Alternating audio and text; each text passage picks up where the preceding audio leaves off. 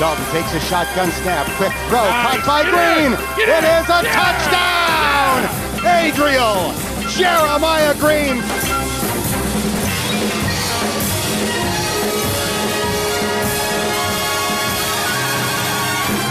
You don't live in Cleveland, you live in Cincinnati. Hello and welcome to episode 81 of Cincinnati, the Bengals UK podcast that is mere days away from finding out if the Bengals will select Joe Burrow with the number one overall pick in the NFL draft, or if there will be riots throughout the streets of Cincinnati after they trade down for more picks. We've had two draft-centric episodes, one with our very own draft panel and the other last week with Dave Lapham, and this week we have our final draft preview episode featuring none other than Joe Goodbury, and he'll be coming a bit later, but in the meantime I'm joined by the virtual to my pub night, the webcam to my strip show, and the trying to get your elderly parents to understand what Zoom is and how to use it. It's Nathan Palmer, everybody. Hello, Nathan.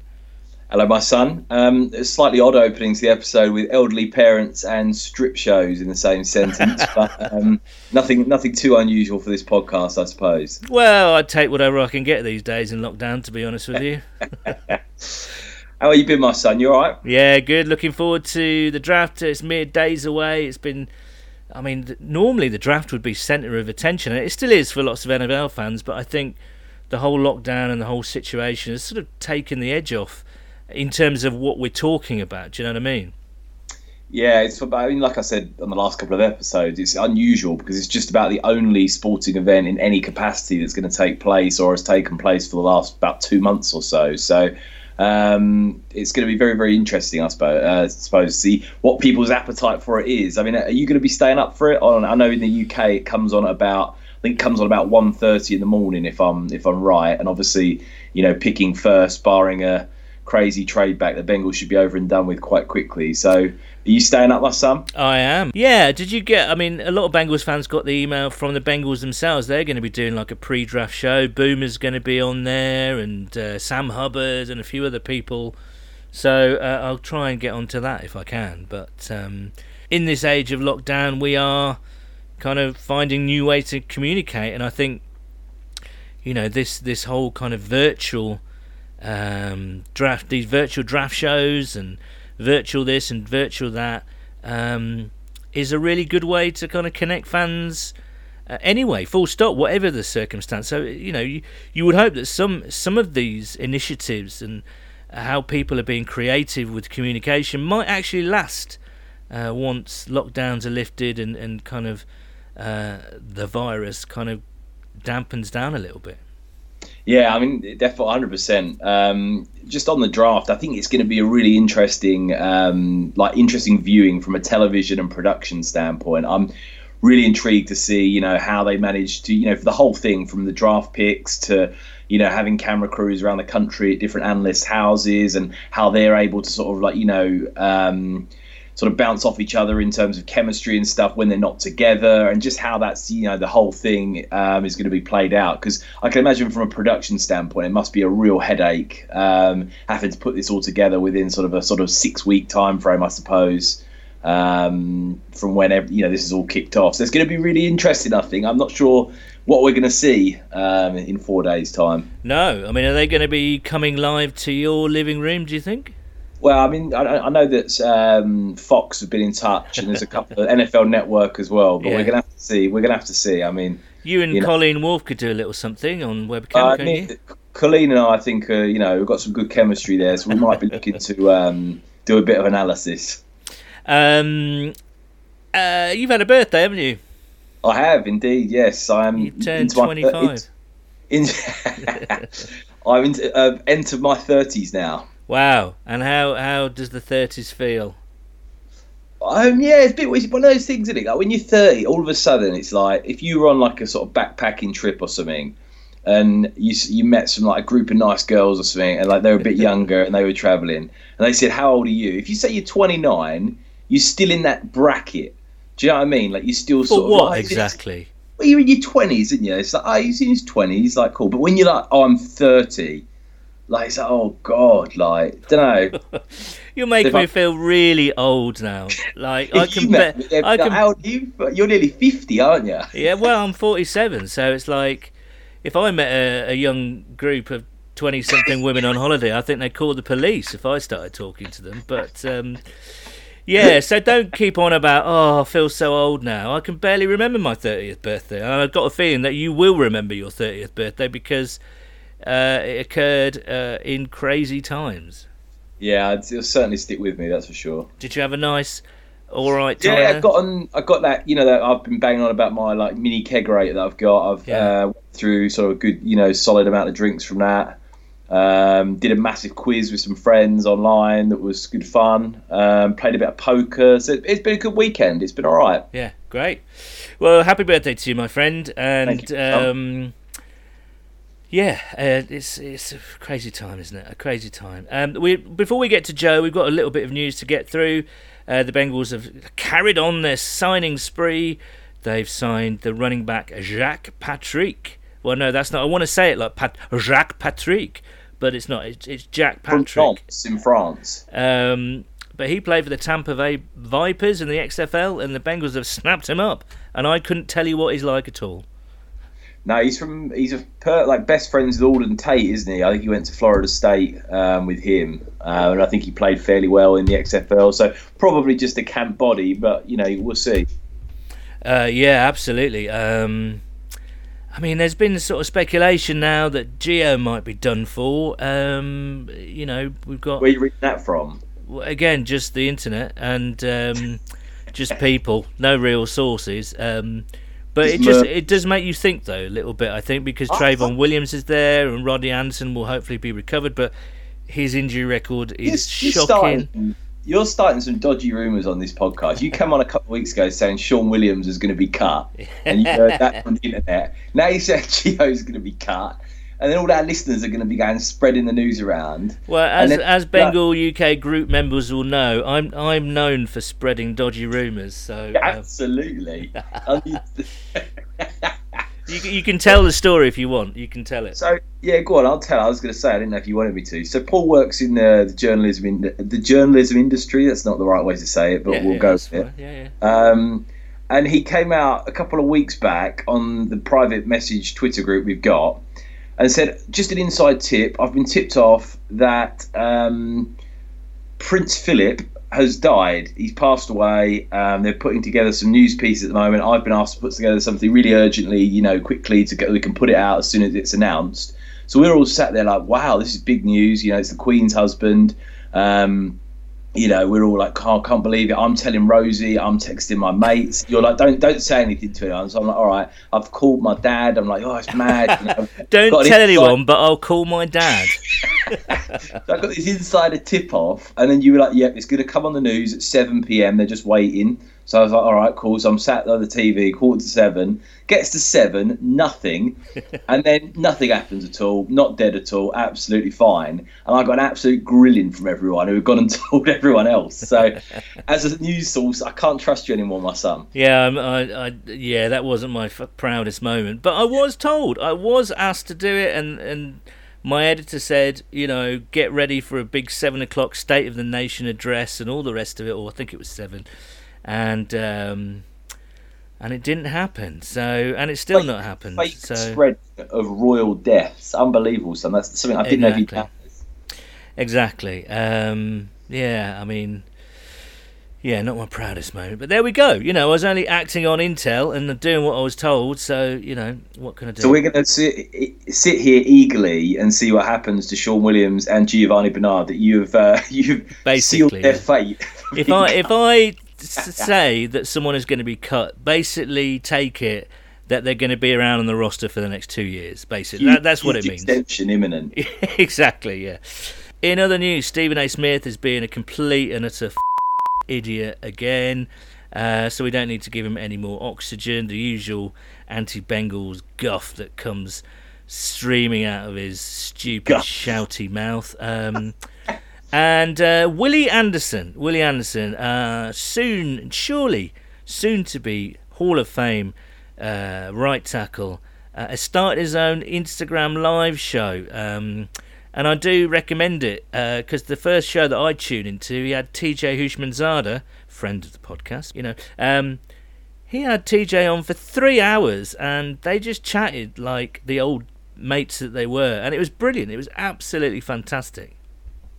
3 hours? That's a marathon, isn't it, there? Yeah, absolutely. And I think, I haven't checked today actually, but I just remember, I think he had Takeo Spikes on last night. But the TJ chat was really interesting because, he was like, why didn't we win? We had that we had the team set up to win that year in 2005, and of course we did the watch party with the Bengals and Steelers from 2005 last week, and that was fantastic. And he also said some really interesting things about John Ross and Joe Burrow, and said that he's been working out with Joe Burrow, and not once had they mentioned the whole kind of going to Cincinnati question. They just got on with their work, and TJ said he was fantastic, and this guy's ready to start straight away, basically. Yeah, it's exciting, isn't it? I mean, I want to sort of temper excitement just for the next 4 days, but I think it's going to be a really fun time to be a Bengals fan, based on the stuff I've been hearing and watching. So, yeah, let's see what happens. Absolutely. And TJ said has also been doing some work with John Ross, and again he said, look, this guy's electric, and it's just a matter of confidence. It's just a matter of getting him straight in the head, and this guy will be a success. But I would kind of say that time is kind of running out for John Ross a little bit, really.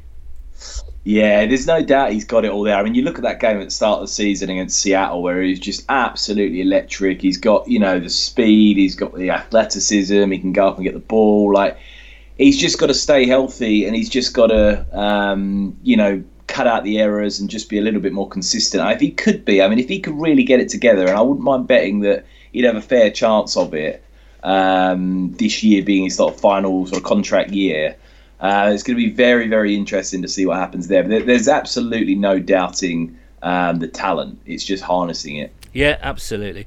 And as we spoke about earlier, people are doing some fantastic things online. So if you are at a loose end, which I guess everyone kind of is to some extent, it's worth finding Willie Anderson on Instagram.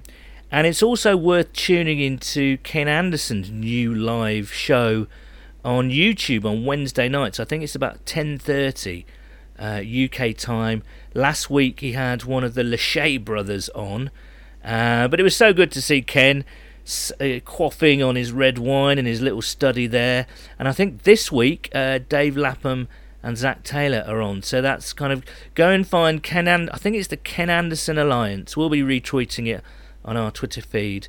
The Orange and Black Insider are doing some good work. Lindsay and Tyler Dragon on the Bengals Beat podcast are doing some good stuff. We're doing some good stuff. Can't wait to tell you who our guest is next week, but I'm not going to because it's going to be a surprise. And also I can kind of say we're planning for, in terms of Bengals UK draft coverage, we're going to be producing sort of Cincinnati minis. Mini natters, I think we'll call them. And so yeah, we're going to be doing sort of little 15-minute reaction pieces each morning, straight after the draft, about 9 o'clock each morning. And we've got some videos coming up, which should be good fun. So do stay locked and tuned in, or whatever DJs say, because we've got it all going on next week. As I say, we're going to be rolling out 3 podcasts, one for the Friday morning, one for the Saturday morning, and one for the Sunday morning. Just like reaction pieces. Then we've got another podcast on Monday the 27th. So it's all go. Madness, son, isn't it? We're going to be clocking up the hours, aren't we? Absolutely, yeah. It's I'm looking forward to it, man. I'm really, in many ways, I'm looking forward to round 2. But mind you, someone more than anything, but someone mentioned, it's like, what if the Bengals trade up back into the back end of the first round? It's like, oh my goodness, I could be up till like 5 a.m. on. No, I don't think many people are thinking that will happen, are they? I mean, it's always possible. You never know if there's someone, a particular prospect they are desperate to get their hands on. They might be willing to sort of, jump up a couple of spots to get him. So we'll have to see. But one thing I just wanted to talk about really quickly, and I thought was quite funny this week, on the subject of Stephen A. Smith and the sort of talking media. Did you see Mel Kiper go absolutely berserk? Well, that was the counterpoint to fantastic, the antidote to Stephen A. Smith. I mean, I didn't realise apparently Mel Kiper and Duke Tobin's dad have a bit of a history. Really? And Mel Kiper doesn't have any particular love for the Bengals, but he absolutely went nuts, didn't he? Oh, mate, I thought the geezer was going to, bust a nut. He's going absolutely mental, the geezer. He was shouting, it was just really, if you haven't seen it, you got to watch it. I was absolutely loving it. Oh, it was brilliant. And it really gets you pumped up, doesn't it? Because every word he says was true. The Bengals have not had a history of failing quarterbacks. Every quarterback that's been at the Bengals, more or less, apart from, say, Gus Frerotte or Neil O'Donnell or whoever, but, everyone from sort of Greg Cook, unfortunately, his career was curtailed by injury. Then Ken Anderson played pretty much the whole decade. Then it was Boomer for almost, 6-7 years. Then Jeff Blake for 4 or 5 years. And then we got into the Carson Palmer era, and then we went on to the Andy Dalton era. So the whole idea that the Bengals ruin quarterbacks is, as Mel Kiper said, complete nonsense. Yeah, absolutely. I mean, well said. I mean, like you said, any proper starter we've had, take out your John Kitners and your sort of, Ryan Fitzpatrick's and sort of people that have, played a bit here and there. The actual long-term starters have been very, very successful. I mean, you've got guys in there, as you mentioned. Ken Anderson should be in the Hall of Fame, but there's people are making arguments that Carson Palmer could be in the Hall of Fame. And there's some really good quarterbacks. I mean, Andy Dalton, there's some fantastic success with us, and if he stays here or he goes elsewhere, I'm sure he'll continue to have success. So, people have made really good careers in Cincinnati, and there's absolutely nothing to suggest at all that if Joe Burrow is the next quarterback of the Bengals, that he'll be in any way restricted or put in an environment where he's not able to succeed. Absolutely, and as we all know, the Bengals like to pay their own. They made Carson Palmer the highest paid, if not the highest paid player in the league, certainly the highest paid quarterback in the league for a little while. So, again, this whole idea that the Bengals ruin quarterbacks is just utter nonsense. Anyway, one last thing for you, Sam. We've got a couple of minutes. This is a random topic, but I'm just going to throw it out there because, we're not going to talk about much else in the draft at the moment, so I'm going to do one little bit. Does it concern you that we won 2 games last year? We still don't really know what we've got in Zach Taylor, an incredible guy, and no doubt. But in terms of an actual leader, play caller, coach, does it worry you that we only won 2 games last year? We're going to have a rookie quarterback coming in. Are you concerned that actually, this might be tougher than we think, and it's not just going to be rosy red when we hopefully do take Joe Burrow number 1 overall? It's a good question, really. I'm behind Zach. I know some people aren't, but I am. Just because I think his hands were tied last year considerably. The fact that they started very late, their obviously evaluation process of the roster was... Well, they couldn't really make a full evaluation. They were straight into the, they hired coordinators late, and they went straight into the combine and then the draft, and then suddenly, I don't think, certainly the players signed in the last off-season weren't Zach's players. Most of the team is still Marvin's team. I think by the end of the year, Zach knew what he'd got, what he needed, and obviously they've been very aggressive in free agency, no doubt because of Zach Taylor. So yeah, it's up to him. It's a big year for him and Brian Callahan. I don't think they had the players to instigate the offense and the scheme that they wanted last year. There were too many injuries and too many players who just didn't fit. I think this year is going to be really interesting, and obviously I hope that things fall into place, because there's no reason why they shouldn't. He's a bright guy, but there were a few warning signs last year. I think his sort of attitude on 3rd and 4th and short, for instance, some head scratching plays and play calls last year. But then again, you have to look at the improvement as the year went on. So I saw enough improvement, even though we weren't winning games, but in performance, that said to me that if he can get the right players in, then we're going to be okay.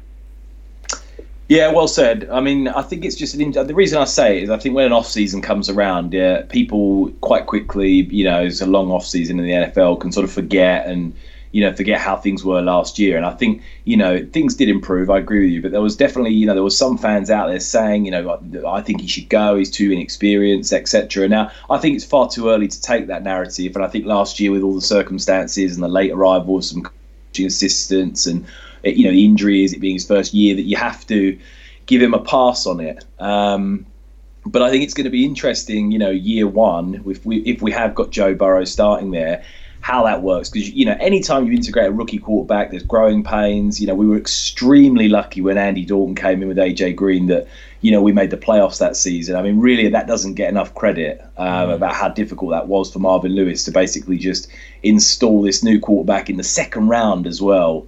Then AJ Green, and just take a team that I think most people were predicting to be the worst in the league to the playoffs. So we got very lucky that time. But this time with Joe Burrow coming in, hopefully, and Zach Taylor sort of, jury very much out, on what he's bringing to the table. So it's certainly going to be interesting sort of meshing those two people together with very limited NFL experience and see what we get out of it. Well, there we go. That's all to look forward to. But here's something to look forward to. We're going to bring in our special guest now. And as promised, we're joined by the king of the internet. He writes for The Athletic. He's got thousands of followers.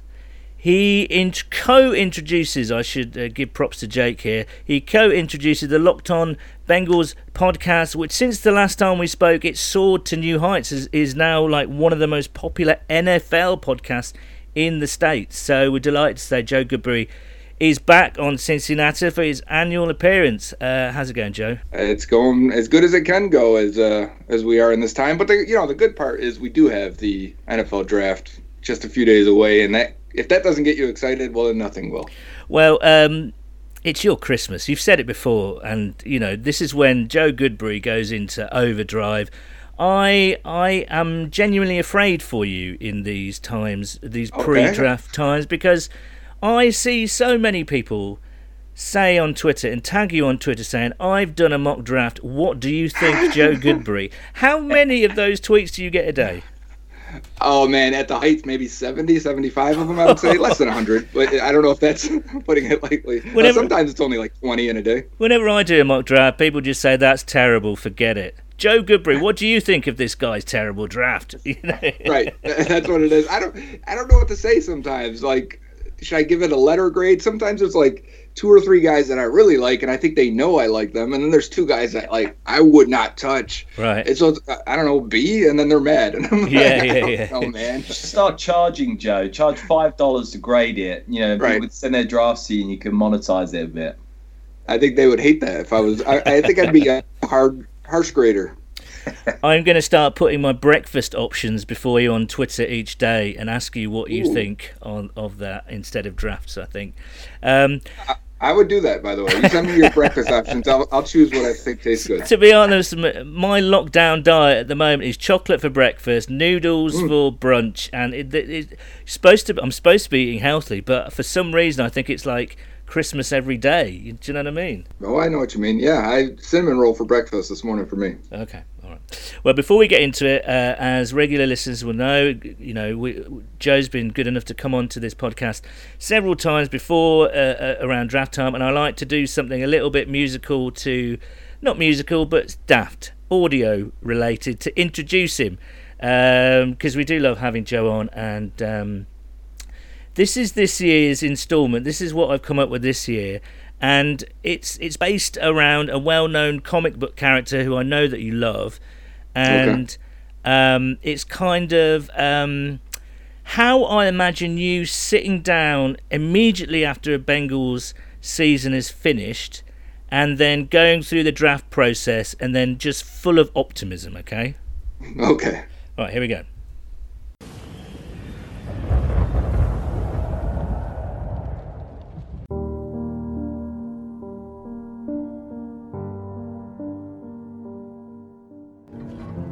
I know what it's like to lose.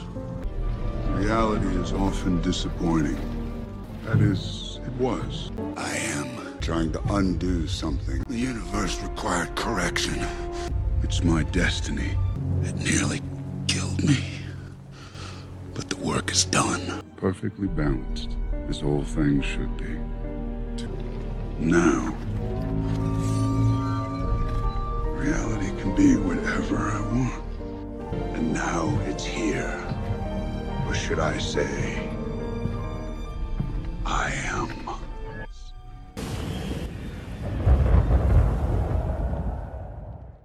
There we go. That's Thanos, aka Joe Goodberry, sitting down and working through his mock draft process from the end of the season. You know, there's a lot of truth to that in terms of how the season went. It was very rough, but the goal quickly became apparent. I mean, I think for most people, right, it was okay. We got to finish this thing off. You know, we've got to lose in order to win. Absolutely. And you know, it culminated in that Week 16 game to the Dolphins, and at times it felt like, you know, early it was a battle to get every fan to understand and to realize what the goal was, what the prize was at the end, and sometimes sacrifice. You know, only the strongest wills can do it, as Thanos says. And here we are now. Reality can be what we want it to be. So where are we, Joe? I always ask this. Where the hell do we start with this? I think enough words have been spoken on Joe Burrow. Me and Nathan are kind of certainly around the 95% mark that they're going to take Joe Burrow. So we don't need to talk about him, I don't think, because enough words has already been talked about for Joe Burrow. But to me, that second round is really interesting. And I don't know if you heard Dave Lapham on our podcast last week talk about he wouldn't be surprised if they traded down, and then he gave us some names like K'Lavon Chaisson, and he loved him, and some other linebackers like Kenneth Murray and Zach Bourne and all those kind of guys. What's your hunch? What might happen in that second round area? I think whenever you're picking at that spot, it's a very advantageous situation, and maybe this year more than most, because you'll have 12 hours plus to make your decision, right? You'll sleep for a few hours. Any sane person would, but then you'll be able to reset the board. You'll be able to take calls all day, debate maybe the top 5 guys that are on your board. And I think the idea for the team that's picking 33 is that there's a first round guy still there. Yeah. And I think that's what every team dreams of having, and probably all the way picking until the top 40. The next 10 picks or so in the second round hopes there's a first round guy still there. And if there is, it's hard to move back. But because you have that window of negotiation with teams, and maybe multiple teams jump in because they also have a first round guy on the board, you start to get offers that are above and beyond probably what you would normally take. So I think that's why teams end up trading back from that spot, and that's why I think the Bengals could, because they have a lot of needs, not just for this year, and they did well in free agency to fill a bunch of those, but future needs, your needs for 2021 and beyond, and that's really how you should look at it when you draft. And because of those needs, they need more than 7 picks, and I think it'd be huge for them to get another third, maybe a fourth and a fifth, whatever the package is. I definitely see a trade coming down, but really it's going to be, as we sit Thursday night to Friday and say, okay, what does the board look like? And if there's a first round wide receiver still available, you take it, even though it's not the most pressing need. If there's a first-round corner available, I think it's going to be hard to ignore it. It depends on how many first-round guys are there and who is there. So you see that pick 33 as purely, if they don't trade down, purely a best player available? Oh, I think it'll be hard not to be, because let's say you build your board, and this is how the Bengals do it. They have 1A guys, and those are the guys they expect to go in the top 10 or 12, right? Then they have 1B and 1C. 1B guys are guys they feel strong will go in the first round at some point. And then you got your 1C guys that should go in the first, maybe fringe guys may fall in the second round. And then you have your 2A, right? So if they're expecting 2A to be there at pick 33, which makes sense on paper, you get there and you're going to compare maybe there's a 1B guy still there. Maybe there's a handful of 1C guys still available. And then you've got your 2A guys that you're originally targeting. I think it's hard to completely bypass the round difference of a grade to take the guys that you originally thought were going to be there at 2A and you're going to look at a 1C versus a 2A. Well, you gave that guy a first round grade for a reason. And because you felt he was a better player, despite the need. It may be a linebacker at 2A that can come in and play and give you good minutes, or it could be a tackle that's a 1C that's going to have to come in and compete with Bobby Hart and Fred Johnson, which makes I think that's great. But they may see it as a situation where that guy doesn't play right away, and you graded them like that for a reason. You put one guy as a first rounder, one guy as a second rounder, because you felt that first rounder will be better, and I think it would be hard for them to deny it. I guess the perfect draft pick would be a combination of best player available plus need and plus impact equals perfection, right? That would be the perfect combination. A lot of people are talking about linebacker as early as the second round. I remember Jay Morrison, your Athletic colleague and friend to this podcast, I think he came out quite early in the process, said the Bengals have got to draft a linebacker in the second round. But seeing some of your tweets, I know that you and Jake did your big board yesterday. You're not quite as high on people like Kenneth Murray and Patrick Queen that early. Am I right in saying? Yeah, and it's such a tough process. So the Queen and Murray pull me in different directions for opposite reasons. Number one, let's start with Murray, because I think he's the consensus guy that'll go next after Isaiah Simmons. Murray at Oklahoma, that conference is a wide open offensive conference. They barely play any defense at all. But when you get a guy that stands out, you normally take notice. And that's Murray most of the time. He's got the great size and athletic ability. It's evident when you watch him. You're like, yeah, I'll take that guy. He looks like a freak. He looks like he can do anything you ask him to do. And then you say, well, what did Oklahoma ask him to do? And it was really nothing. It was shoot one gap and that's it. And, cover running backs into the flat, cover tight ends into the flat, spy quarterbacks. They didn't ask him to do anything in coverage, really anything dynamic. They didn't ask him to really do much as a run fitter. It was mostly run gap defense. And when you see him have to, read his defensive tackle and play off of it, he's terrible, actually. You look at like PFF grades and they give him a 59, I believe it was, in run defense. And this is a guy who doesn't have much in terms of varying degrees of coverage responsibility. So what is he? He's an athlete. He's a projection. But like the analytics love him. His production was high. He got a lot of tackles for a loss because he was good at what he was asked to do for the most part. And his size, speed, ratio, all that looks great. So the analytics say if you like him on tape, take him. But I don't like him on tape. So then you go to Patrick Queen, and I love him on tape. He looks great. He takes on blocks. He knows how to defend the run. He got asked to do much more in coverage than Kenneth Murray did, and he was good at it. And he's also a good athlete. He's a little bit smaller. He's at 229 pounds and 31 and a 3/8 or and a half inch arms. So he's a little bit shorter than you want or size wise. And then you look at his production because he started 9 games, I think it is. He didn't start till week 5. So his production scores are going to be lower and suggest that he's probably just a role player, a number 3 type linebacker. And that's kind of scary because you want to take that in round 1. I compared it yesterday. I said, if there was a league above the NFL and they were drafting Bengals players, Patrick Queen has a profile similar to Darius Phillips, where when he's played, he's looked good. But is there enough film and enough data and enough the production to say I'm going to take Darius Phillips in the first round of this draft? You wouldn't. As Bengals fans, we like him, but we wouldn't do that. I think it's very risky to do so. So those guys pull me in opposite directions. If I can combine them, they'd go top 10. They'd be Devin White from last year. So I think if one of them's there, it makes sense to draft them because I think the consensus is that those guys would be really high nationally for the public. But I do think there is cause for concern for both of them, and I think day 2 and day 3 for this linebacker class is particularly strong. So you're talking about, Zach Bourne might last. Dave Lapham thought that Zach Bourne might go just from who he's spoken to at the Senior Bowl and around the league since that Zach Bourne could go sort of late second round, for instance. Yeah, Bourne is interesting real quick because he is more of an edge guy. He was a 3-4 outside linebacker for Wisconsin, and he rushed the passer really, really well. His production was fantastic. I think 19.5 tackles for a loss, 12.5 sacks, just going off memory there. But he's 238 pounds, and at the combine, he said he put out as much water as possible. That's why he had that diluted sample. So what is he really, 230 pounds? Right. That's scary. That means he's going to have to transition to linebacker, and if that's the case, I can see why teams view him as a late second, early third round pick, and that makes a lot of sense. So if the Bengals view him as a traditional linebacker, then he probably would be later second, early third.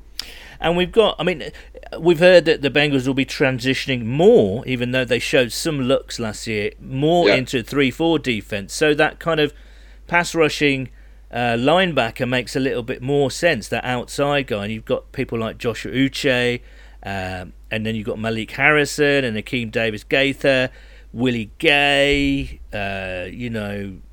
all those guys. We've heard they've been talking to Azur Kamara. So who are your kind of guys at the top of the third to look out for, would you say? Yeah, and it depends on what they want, right? Because like you said, if they go to a 3-4, and I think that's the expectation, they only have 3 edge guys on their roster right now. Carlos Dunlap, Sam Hubbard, and Carl Lawson. And none of them are great fits for it. I think Lawson is the most worthy of the fit for a 3-4 defense, but you can make it work because today's league is 4-down linemen. You're rushing the passer anyway, so it really doesn't matter too much.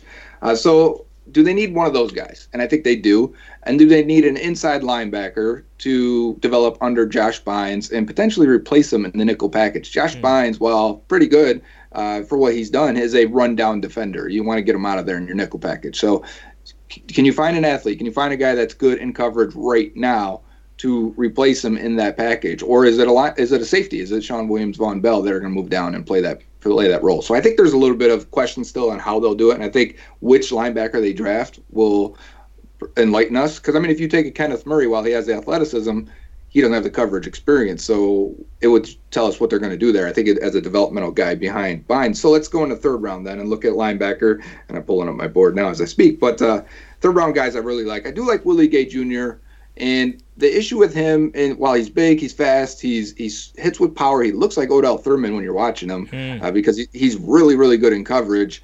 He played 5 games last year, and he was suspended for cheating on a test. He punched his quarterback in the face, and you kind of go, I can't have him punching Joe Burrow, can we? We can't have that happening. Yeah. So where does he go? Apparently he's impressed teams in showing his character through the combine and meetings, and teams are like, okay, he's not a bad guy. Yeah. So he probably goes in round 2. I have him graded as a guy that should probably go in the end of the first round. So I don't, and that's the thing too. This year we may be way off on our projections, and if the Bengals take Willie Gay Jr. at 33, I'll go, well, the grade makes sense. It's just something we did not expect because we've been off this year with less info than normal. So other guys I really do like. 2 that stand out to me: Logan Wilson out of Wyoming. Wilson, the only issue with him is he's going to be 24 soon. I believe it's in the summer, July or August. But his production numbers are fantastic. He's really good in coverage, really good against the run. He's a clean, sure tackler. He tested well. I think Logan Wilson is a plug-and-play guy for who you want. And if you're going to go out there with 3 linebackers, he can play. If you're going to go out there and nickel with Jermaine Pratt and who's the other linebacker, I think Logan Wilson fits. I think Willie Gay Jr. fits also as that coverage guy. And then I like Jordan Brooks out of Texas Tech. And Jordan Brooks only got to run his 40 at the combine. I think a lot of these guys that were banking on their pro day to do the other tests aren't going to get, obviously didn't get that chance, and it's going to hurt them a little bit.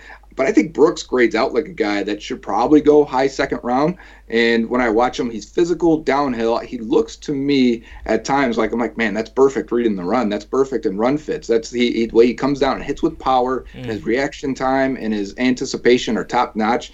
His coverage, a lot like Murray, you just don't see it. He's a guy that's coming downhill, and they didn't ask him to do much in coverage at all. So he's a complete projection there. If he's there at the top of round 3, though, you're all probably okay with that and saying, okay, he's going to develop with or behind Josh Bynes, who's on a 1-year deal, and then take over the next year. And I think that's the situation they're in at linebacker. And there's a couple other guys that I do like. Malik Harrison out of Ohio State. It's very similar to Brooks, where he's a run defender first. These guys are all big and tested very well. So I think that's why I've been aiming for them in that range. You mentioned Akeem Davis-Gaither. He's the smaller one of them, played 3-4 outside linebacker, so he got to rush, I believe, 190 times last year. But he did get to drop into coverage also. He's the most athletic of that group. He reminds me of Telvin Smith, if you remember him from a bunch of years ago, draft crush. He avoids blockers a lot like him, where they can't get a hand on him because he's just too athletic. I think if he's had injuries too, so, and the Bengals know him from the Senior Bowl, but if he's still there in the 3rd, I think there's a chance he could be there in the 4th, even though I like him a lot. I'd love to pull the trigger on that pick. Yeah, I know you said, Paul, that we shouldn't talk about Joe Burrow because a lot's been said, but I want to ask Joe a little bit about him and what he sees from him, because I know that a lot of people in the UK, sort of heard the hype around him. They've watched some of his games and they know he's athletic and he's a good passer. But Joe, tell us what you think about Joe Burrow and what from watching the tape, what you see from him and how you think his game will transition to the NFL. I couldn't be any more excited as a Bengals fan and a enjoyer of football and quarterback play that the Bengals have the number one pick, and Joe Burrow is the guy in this draft, because typically when you're looking for quarterback, you look first the size, the arm strength. You're like, okay, he's got those. Let's move on. Does he have the pocket presence? Can he function off script when things start to break down, when pressure starts to hit him? How's his accuracy? How's his deep ball? How's his intelligence? How quickly does he process? How's his character and leadership? Though usually you start with the physical ability and then you move on to try and check all those boxes. With Joe Burrow, he checks all of those secondary boxes, every single one of them at a high level. And then you go, well, he's just average size and average arm, to be honest. But, man, he's got everything else. And can you reconcile not having those first traits? And then you look at the quarterbacks of the last 20 years, the best ones in the league, the Tom Brady, the Drew Brees, the Peyton Mannings. They sound like that guy, right? That wasn't a physically imposing person, but had every single thing you want that elevates the players around them and make them better. When you watch them on tape, there's not a flaw. There's not a game where you come away and say, well, there's an issue here, or there's a long stretch of bad play. There's not a quarter really where you go, he may have one drive where he missed the pass, and he comes back and he just slices up the defense. I think you got a guy that when he comes into the league, it's going to be one of the most accurate passers in the league, one of the smartest quarterbacks in the league. And for me, the NFL is getting to be such a league where it's easy to pass, or at least the completion percentage is rising. The quarterback rating is rising. I think last year was like a 93 average across the league. So if every quarterback is throwing, and that's not how averages work, but if every quarterback's throwing at a 93 quarterback rating, then who are the good guys? Who are the ones that are making the difference if everyone's playing at a decent level? It's the guys that can create when things break down. It's the guys that can make plays when the offense doesn't call the right play, when the coach doesn't call the right play, or somebody messes up, a block is missed, something happens. What does that guy do? And Joe Burrow's going to walk into the league, I think, as a top 5 or 6 guy off script, meaning guy that can create and make plays. And we're talking like Pat Mahomes, Aaron Rodgers, Russell Wilson, Deshaun Watson, Lamar Jackson, and then I think we're going to have Joe Burrow. And when you say that, it's like, whoa, okay, we've got something here. This team instantly, even as a rookie, Andy Dalton wasn't great last year, and we love Andy Dalton for the service he's provided for the Bengals and the entertainment. But the upgrade should be evident very, very quickly. And a team that won 2 games last year, getting increased quarterback play or better quarterback play, we could be talking 6, 7, 8 wins. Joe, just before you came on, Paul and I were talking about Zach Taylor and how it would look. Sort of, you've got a rookie quarterback coming in. Zach Taylor's only got a year under his belt, and after, last year we can't forget, 2 wins. There's a reason we're picking number 1 overall. Does it concern you, Joe Burrow, coming into an unproven head coach with just a year's experience in the league as a head coach? For sure. When you look at Andy Dalton, and like I just said, he had his worst year probably as a pro, and that's scary because he's at least always been the Mendoza line, right? We've always known what to get out of Andy Dalton, Yep. And all of a sudden he looked worse, and Zach Taylor couldn't get his quarterbacks to play well at all. I mean, really for more than a game here or there. Even Ryan Finley, a lot of people liked Ryan Finley as a prospect. He shouldn't have been the worst quarterback I've ever seen last year in his 3 games that he played. So I do have some concern. A lot of time we talk about coaches that elevate the quarterback or help the quarterback whisperers. After year 1, the evidence says that Zach Taylor isn't that guy, but I think he was drafted because he can be that guy. So I think we're kind of hoping, and he better be, because you're drafting a guy number 1. If he can't get it right, I mean, for a Bengals team that has a long leash with their quarterbacks, it could get tight very quickly if he doesn't put the right offense around Joe Burrow. Yes, I mean, my excuse was I think I wasn't as worried because of the injuries, and I don't think he had his guys in last year at all. But this year is the year to properly judge Zach Taylor and Brian Callen, I think. So it's going to be very interesting. Who's Joe Burrow going to be thrown to next year, Joe? That's the question, isn't it? Because on paper it looks good. I mean, we're getting A.J. Green, John Ross, Tyler Boyd on tape. Alex Erickson's a good 5th guy. I mean, I like Stanley Morgan as an undrafted guy, and they like Damian Willis. So on paper, looks awesome. Let's roll. But as we've known, the A.J. Green and John Ross have barely played together at all. Auden Tate and A.J. Green have never been on the field together. That's crazy, isn't it? Yeah, it's weird. And I think history says we should not trust that those guys will be healthy. You can't do it again. You can't roll the same dice again and just hope it's going to be better this time, because it typically isn't better this time from our history of being Bengals fans. Sure. So I think when there's a lot of people still that push back at receiver and say, well, they don't need one. Look at these guys that they have. Yeah, if I was looking at it that way, I would agree too. But if you look at 2021 and beyond, you have Tyler Boyd and Auden Tate, and that's it. And we've seen what the offense looks like when it's just Tyler Boyd and Auden Tate, and you really don't have that speed anywhere. It looks like a bad passing offense. It's hard to get off the ground with that. And we're talking about investing the highest resource possible at the quarterback position with the number 1 pick. You better invest in helping him and supporting him. Now, that may be offensive line also, but we're talking receiver here. And I think need at receiver is more prevalent than some fans want to admit. And there are some fans that believe in it. And I think the team is aware of it also. You got to understand, Zach Taylor has never seen A.J. Green on the field. He's out there 5 plays in practice before he got hurt last year, and that was it. Never got to see him again, really. Yeah. John Ross, while he was good in his spurts, is on the last year of his deal also. So what do you do there? I think they could potentially draft a receiver at 33, and if not, it could be 65. And if it's not, then it's 107. I think they're going to spend one of their top 4 picks at receiver, and this is a very, very good receiver class, but they are very defined as you got a few number 1 types, you got a bunch of contributing number 2 types, and then you got that are like odd body possession, deep play guys, and then you have a bunch of slot receivers. And I don't think the Bengals want a slot guy at all. So it cuts off a lot of this historic class. If you take out 10 of them because they're slot guys, I think the Bengals need to be precise in targeting where they go and get a receiver. Yeah, because I think from looking at the receiver class, and it is deep, but there seems to be, you've got to know what kind of receiver that you want, because there seems to be a lot of receivers in this class, and they hit a whole bunch of different needs and different roles within the team. So, as you say, you've got a bunch of speed guys, you've got a bunch of slot guys, and you're looking at people like Judy, CeeDee Lamb and Henry Ruggs. They'll go first round. Mims, Jefferson, Rager, T. Higgins, those sort of guys. Are you expecting them to fall, or will there be a run on wide receivers because people are taking notice of the hype for this receiver class?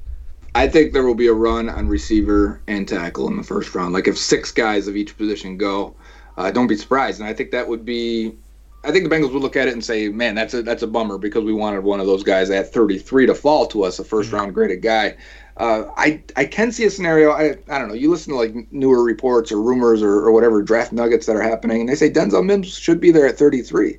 And that gets me excited, because Denzel Mims, I think, would be the perfect guy to develop behind A.J. Green and be an X-receiver and be that outside guy. And plus, I think last time we saw A.J. Green, he was getting in the slot more. He was playing more Z receiver stuff, and he was getting put in motion a little bit more. And it was 2 years ago, but I think they could use a guy that tilts the defense a little bit more. That was supposed to be John Ross, but he's on the field for, if we're lucky, 50% of the time. Yeah, so. Right.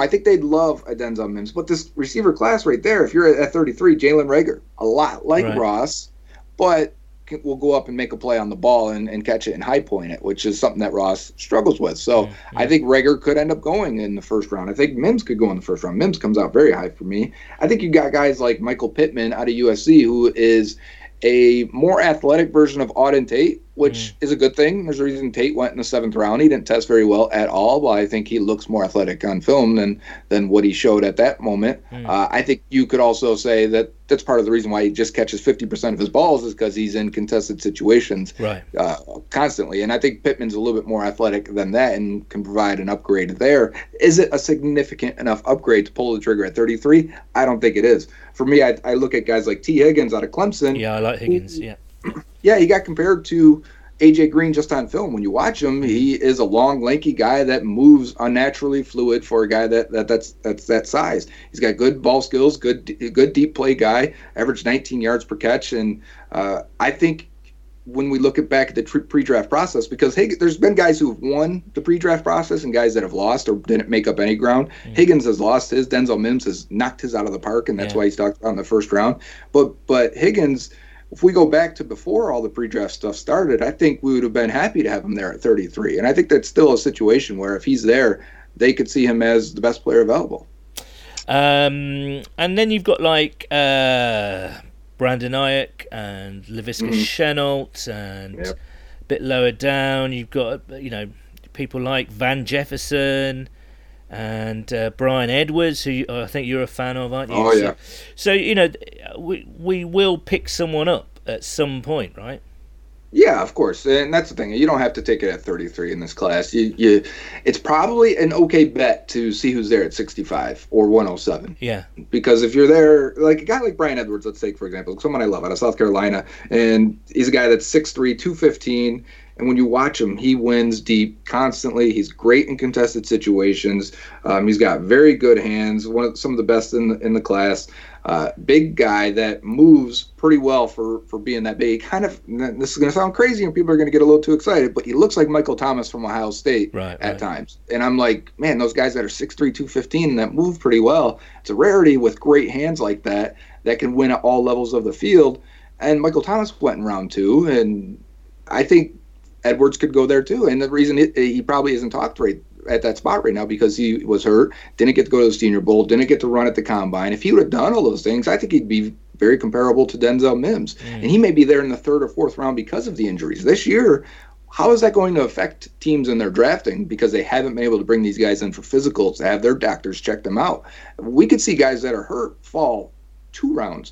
We could see a lot of weird things in this draft, and I would bet on hoping Edwards is there at 65. And if not, there are a few other guys that I would really like. Antonio Gandy Golden out of Liberty, 6'4", 233 pounds, big contested catch type guy.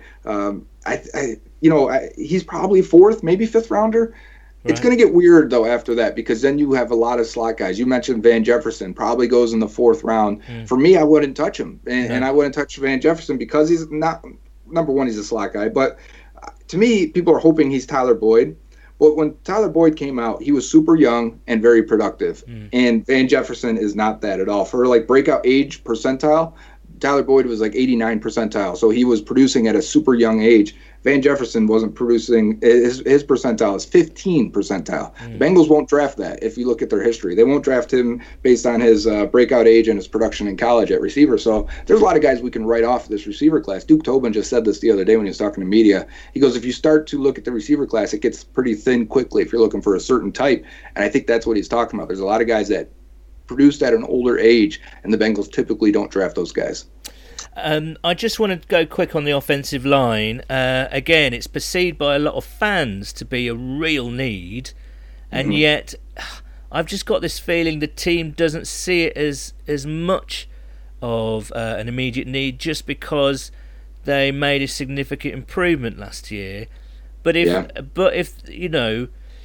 for instance, we've heard about Mekhi Becton, he might fall because of some things going on.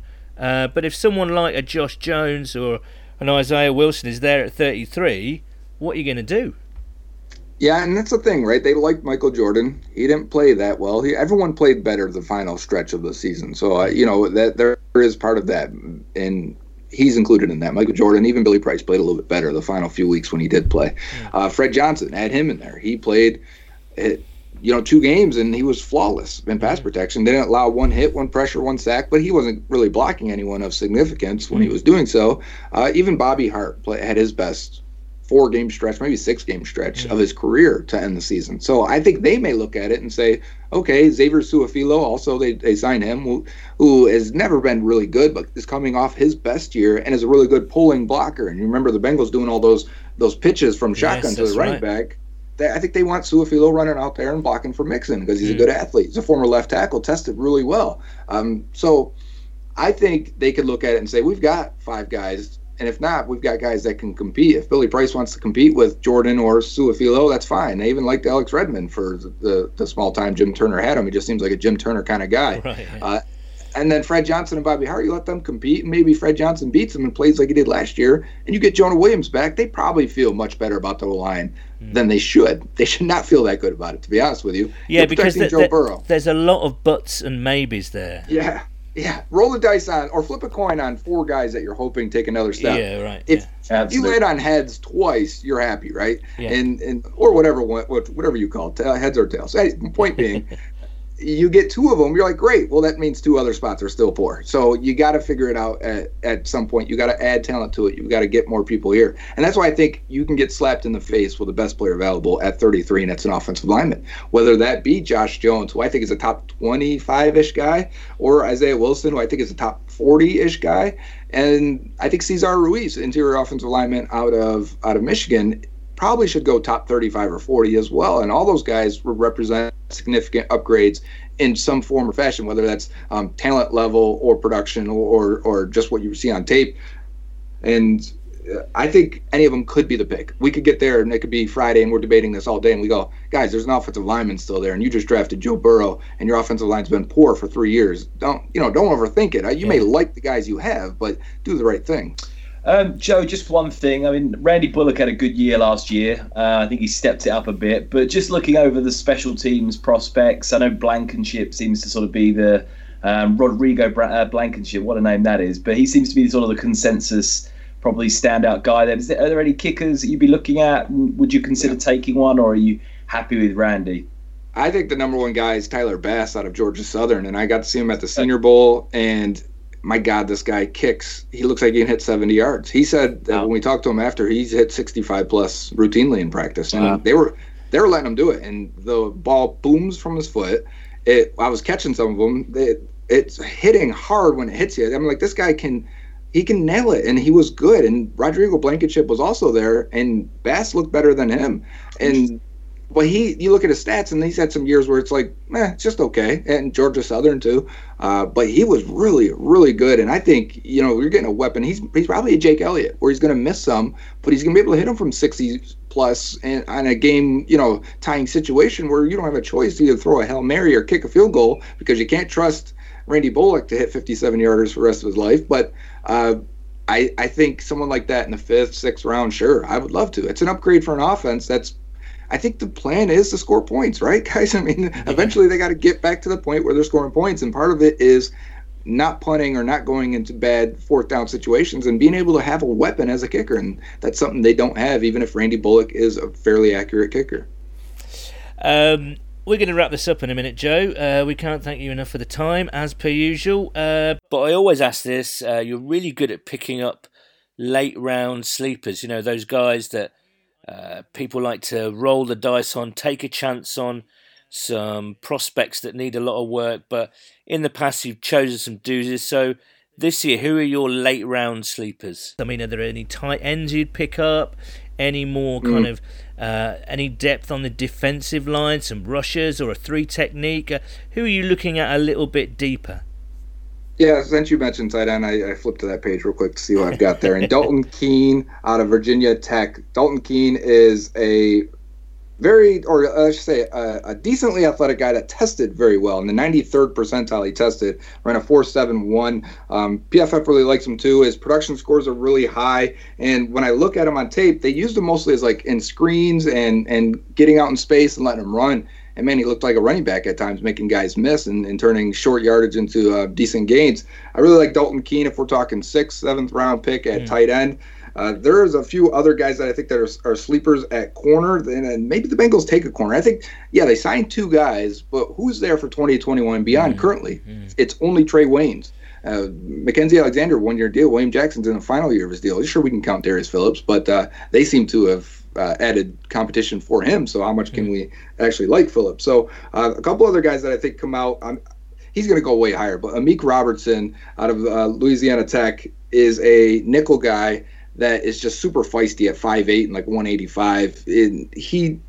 There's a play in particular, you see it on the internet, you see it on Twitter. He punks Colin Johnson of Texas. Colin Johnson's a 6'6" wide receiver, and Amik Robertson in his 5'8" self comes up to come press him and just demolishes him at the line. Doesn't let him off the line of scrimmage at all and almost intercepts a pass. And you go, oh my God, this guy doesn't know he's small at all. And I think he could go in the 3rd round. He grades super high for us.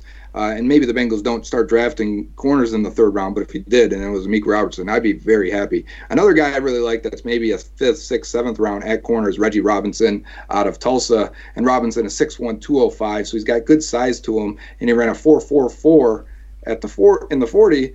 For me, he grades out really high because of ball skills. That's something I value the most at corner. Right. And when there's so many clips where you watch him downfield, and I can't tell who's the receiver and who's the corner because he's playing it better than the receiver is. And I think when that happens, quarterbacks stop throwing at that guy very quickly. And so we're talking about a guy that's probably there day 3. And if the Bengals want a corner that can develop as an outside boundary guy, I think he'd be a great pick.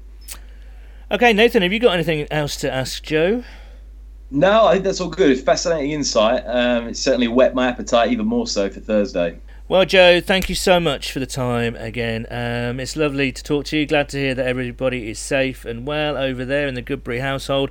And, mate, and thank you for all the work that you do. I mean, it really, I just don't know how you and Jake do a daily podcast. I really don't. Me either. Right. And all your draft stuff is fantastic. So thank you for the work. And how about we get together in 2021? Let's do it. Thank you, guys. All right. Cheers, Joe. Fantastic. Thanks, Joe, mate. Bye. Well, that was Joe Goodbury. Again, thank you so much to Joe. We do enjoy having him on, and it's been really fun to see his progress over the years. And now look at him. He's I'm lucky enough to have known him for 7-8 years now, and look at him now. He's writing for The Athletic. He's Locked On Bengals superstar. You know, no one can do anything without asking him his approval on the internet. It must be insane. You sound like you're a proud father there, son. I am. I'm a proud older brother, I think. But no, seriously, it has been cool. You know, it's always nice to see good people do well in life, and I think Joe is one of those people. But he said lots of interesting things there. Anything that you were most interested in? Anything that you really picked up on there, Nathan? I think the detailed analysis of the two linebackers, Queen and Murray, was very interesting and well broken down. I think, you know, in my mind, there'd be two people that I'd be very, very interested in taking at 33. I don't think they'll be there. I think they'll probably go in the first round. But very interesting sort of insight as to what he thinks of both of those guys. Some of the late round sleepers are always interested to see where their names get called further down. I think the wide receiver thing is going to be interesting. I mean, I was fairly sort of, you know, downplaying the need for wide receiver. I do understand that, you know, it's risky sort of trying to guarantee people's health. But then I don't necessarily think, you know, what's happened in the past should dictate what you do today, because injuries are random. Unless you know something's chronic, unless you know there's a problem with AJ Green, which, you know, they've just gone on franchise tagged him and paid him a lot of money. So you'd think not. I just think that to invest a pick at 33 on a guy that, if everyone is healthy, probably won't play at all, or, you know, very sparingly, could be a bit of a waste of, you know, a 33rd pick where, you know, it's basically a first rounder when you've got a rookie quarterback and other quite glaring needs. So not sure about that, but, you know, as he said, it's a deep wide receiver class. There's some good players available, and there'll be good players there at 33 should we want to take them. But yeah, great interview, really, really good insight, and I especially like the Tyler Bass bit at the end. That's, yeah, I'll look out to see where that guy goes. Absolutely. Right, we asked, before me and Nathan give you our favourite players and picks and names to look out for, we asked our followers on Twitter to tell us who they quite like the Bengals to pick next week. Jarno Savolainen at Jarno Savo would love to see Murray to slide to the second round. He is just an alpha dog. Starter since day one in Oklahoma. Great character and leader. Any chance? Well, I think there is a chance, but we will see. I think it's very, as Nathan said, very fringy. He could go in the first, or he could just maybe drop into that second round. Moz at Mozza92. One only guy I've not seen mentioned who I like is Kalijah Lipscomb as a UD pick. LB's likely to be there at round 3-4. Seemed great value, and like Dye, Gay Jr., Akeem Davis-Gaither, Tega, Wanogo, round 4 would be nice. Unless Mims, Higgins, Ayak, or a Beckham at there at 33, I hope we trade down. Yeah, I think that trade down narrative. I mean, Dave Lapham said it. We've been saying it. Joe Goodbury's just said it. I think there's a very high chance. But it will all depend on who is there. If you get a really good player, like if a Kenneth Murray's there, you know, you really need a linebacker, or, you know, like Mims or Higgins or someone like that is there that you're like, we cannot miss out on that guy. if there's not one of those players there, I think almost certainly the Bengals, they'll be fielding a lot of phone calls from teams, and I think that there's a very strong, possibly even more than 50% chance that they'll be moving down maybe like 5, 10, 12 spots. John Plymire at Plymire98. An out-of-the-box guy I'd love for them to take in the fourth, if he is there, is Lynn Bowden from Kentucky, the wide receiver. The guy is a special kind of athlete and could be used all over the field. With the ball in his hands, he makes plays and almost single-handedly saved Kentucky's season. Simon Hunter at Simon Hunter _.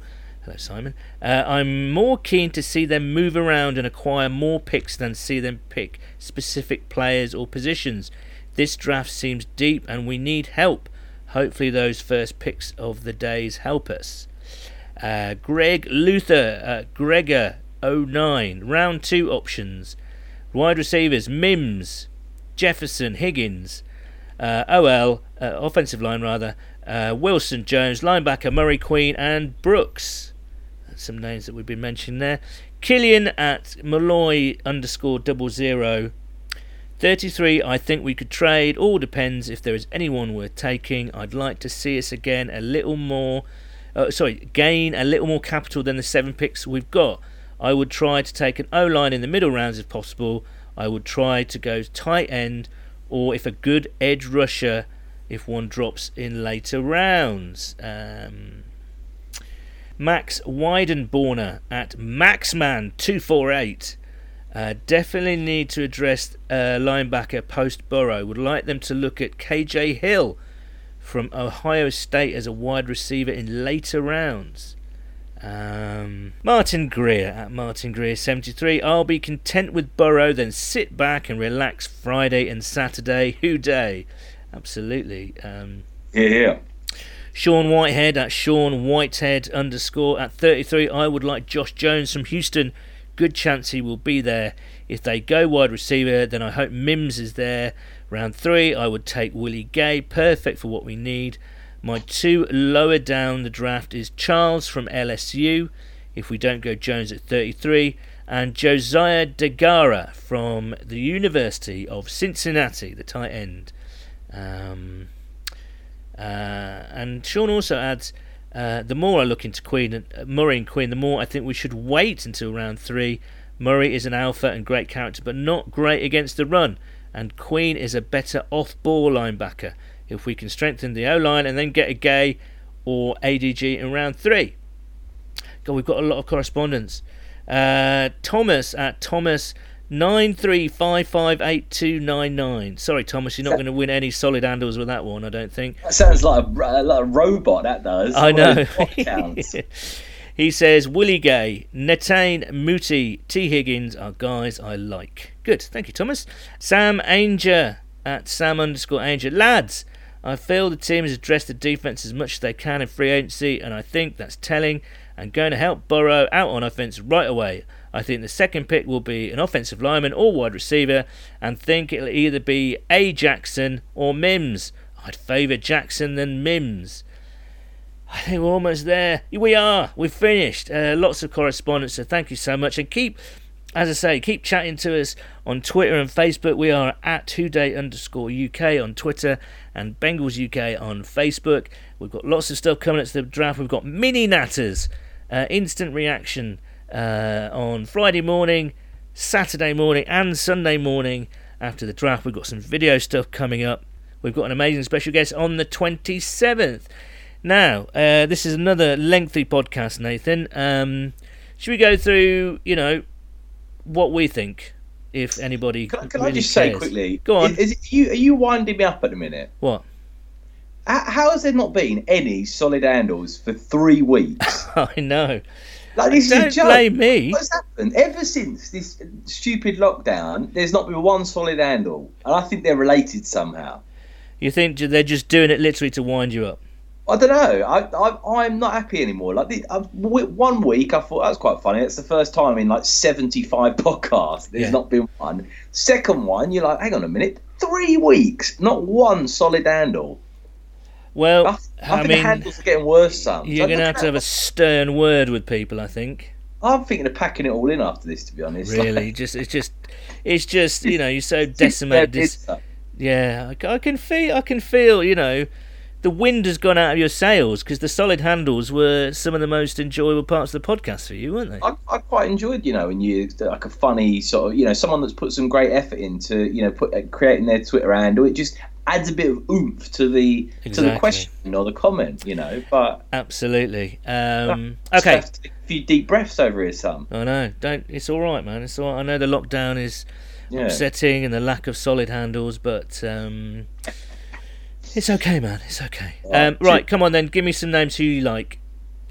Who are you going to draft at 33 if they're there? What would be your top preference? Cesar Ruiz, I think, if we're going offensive line, I think he'd be really good. From what I've heard, read, seen of him, he looks like a really sort of, feisty sort of guy that's going to upgrade the offensive line. I think offensive line, for me, would be the priority. I think if you're getting Burrow, as we said with Joe Goodbury on the podcast, I am worried about the offensive line still. I know you've got Jonah Williams coming back, and you've got a few other guys, that Suafilo that you brought in, who's sort of an average sort of guy, basically, the complete replacement for John Miller.